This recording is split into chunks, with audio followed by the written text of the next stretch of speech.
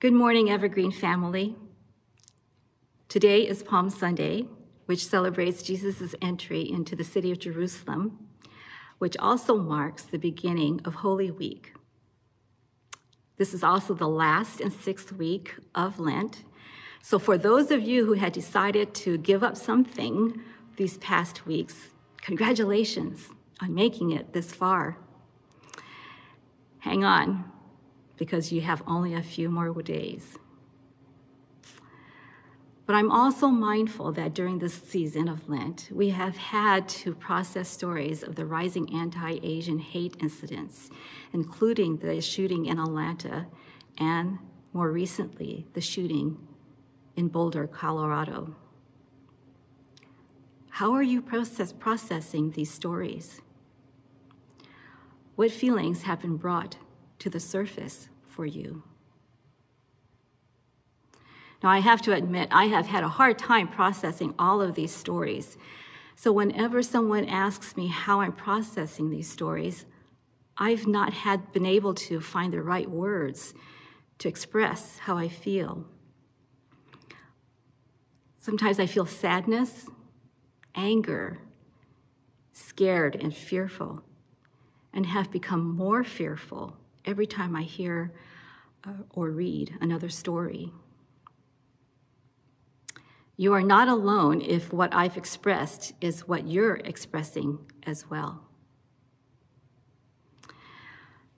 Today's theme is releasing fear, and we find our text today in Matthew 14, 22 to 36, where we find the story of very familiar story and favorite Sunday school story of Jesus walking on water, and for Peter, who gets out of the boat and walks on the water as well.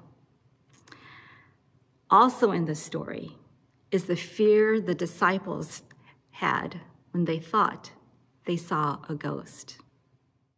One day after Jesus had done a great miracle, he sent the disciples in a boat across the lake while he stayed and sent the people home. See ya! Hey, Jesus! After sending them home, Jesus went up into the hills by himself to pray.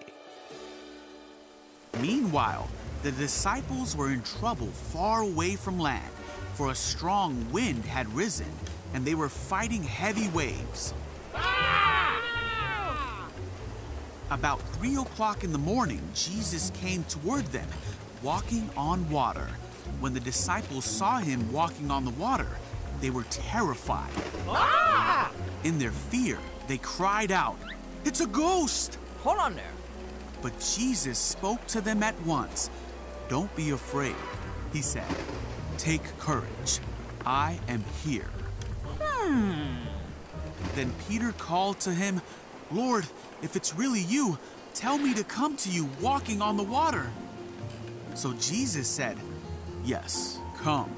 So Peter went over the side of the boat. Whoa! You're awesome! And walked on the water toward Jesus. But when he saw the strong wind and the waves, he was terrified and began to sink. Jesus, help me! "Save me, Lord!" he shouted. Jesus immediately reached out and grabbed him. Jesus said, "You have so little faith. Why did you doubt me?" When they climbed back into the boat, the wind stopped. Then the disciples worshipped him and said, "You really are the Son of God."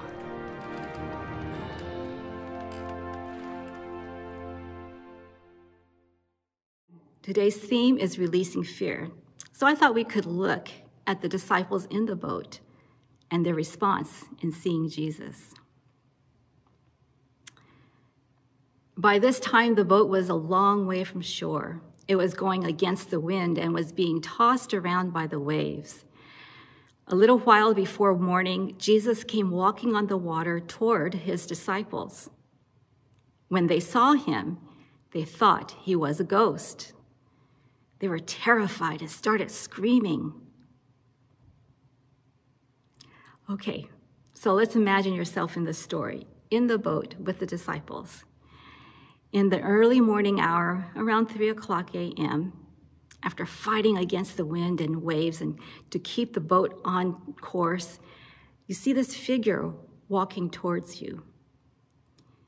You look up, and water spraying, with water in your eyes and spraying all over you. You're feeling exhausted. You see someone walking on water towards you. The figure isn't clear. How else could you interpret the figure as none other than it being a ghost and unrecognizable? And on top of that, he's walking on water. No human can do that, only ghosts. So I'm with the disciples. I would be terrified and scream out as well. Wouldn't you? I imagine the disciples huddling together, paralyzed in fear and unable to move. Often it's the unknown that causes us to fear and unable to move. So during the times of crisis in our lives, whatever that may be, or at a time as this, when stories of shootings and hate against people of color are making us fearful, it's hard to see Jesus, to recognize him when he could be just right in front of us. Our fear has clouded our vision, and we don't see him or can't see him clearly. Let's go back to the text. At once, Jesus said to them, "Don't worry. I am Jesus. Don't be afraid." So Jesus responds to their fears at once. Jesus didn't wait, but responded to their fears at once, immediately. There's no hesitation from Jesus. So in the middle of this fear, the disciples hear a familiar voice. What a comfort it must have been for the disciples to hear their master's voice and hear the words, "Don't worry. I am Jesus. Don't be afraid."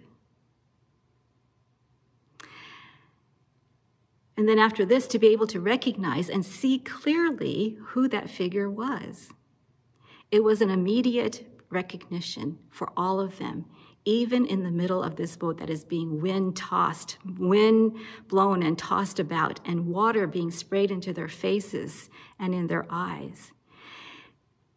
It's like the figure of Jesus came into focus, sharp focus, and everything just faded into the background.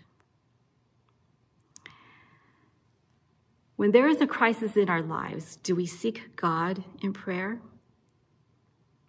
Are we able to recognize our shepherd's voice and see him in those he sends to walk with us in those times of crisis and fear? Can you hear him say, "Don't worry. I am Jesus.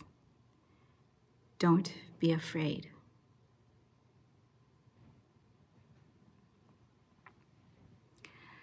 Don't worry. I am Jesus. Don't be afraid. These are three powerful statements. Jesus said these words to comfort, to command, to help us remember who he is.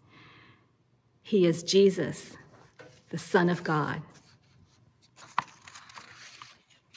Emmanuel, God with us, and that he is present, walking alongside us.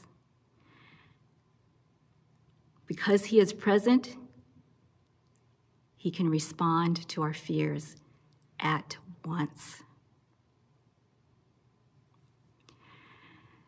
Now, what Jesus is saying is that he is God over our fears. We can be safe and trust in his word. Just as God is present during our times of joy, he is also present in our times of crisis and fear. I'd like to pause for a moment and reflect on these statements. Don't worry.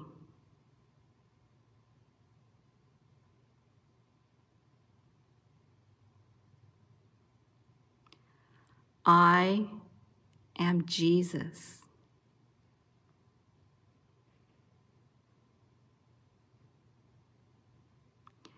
Don't be afraid.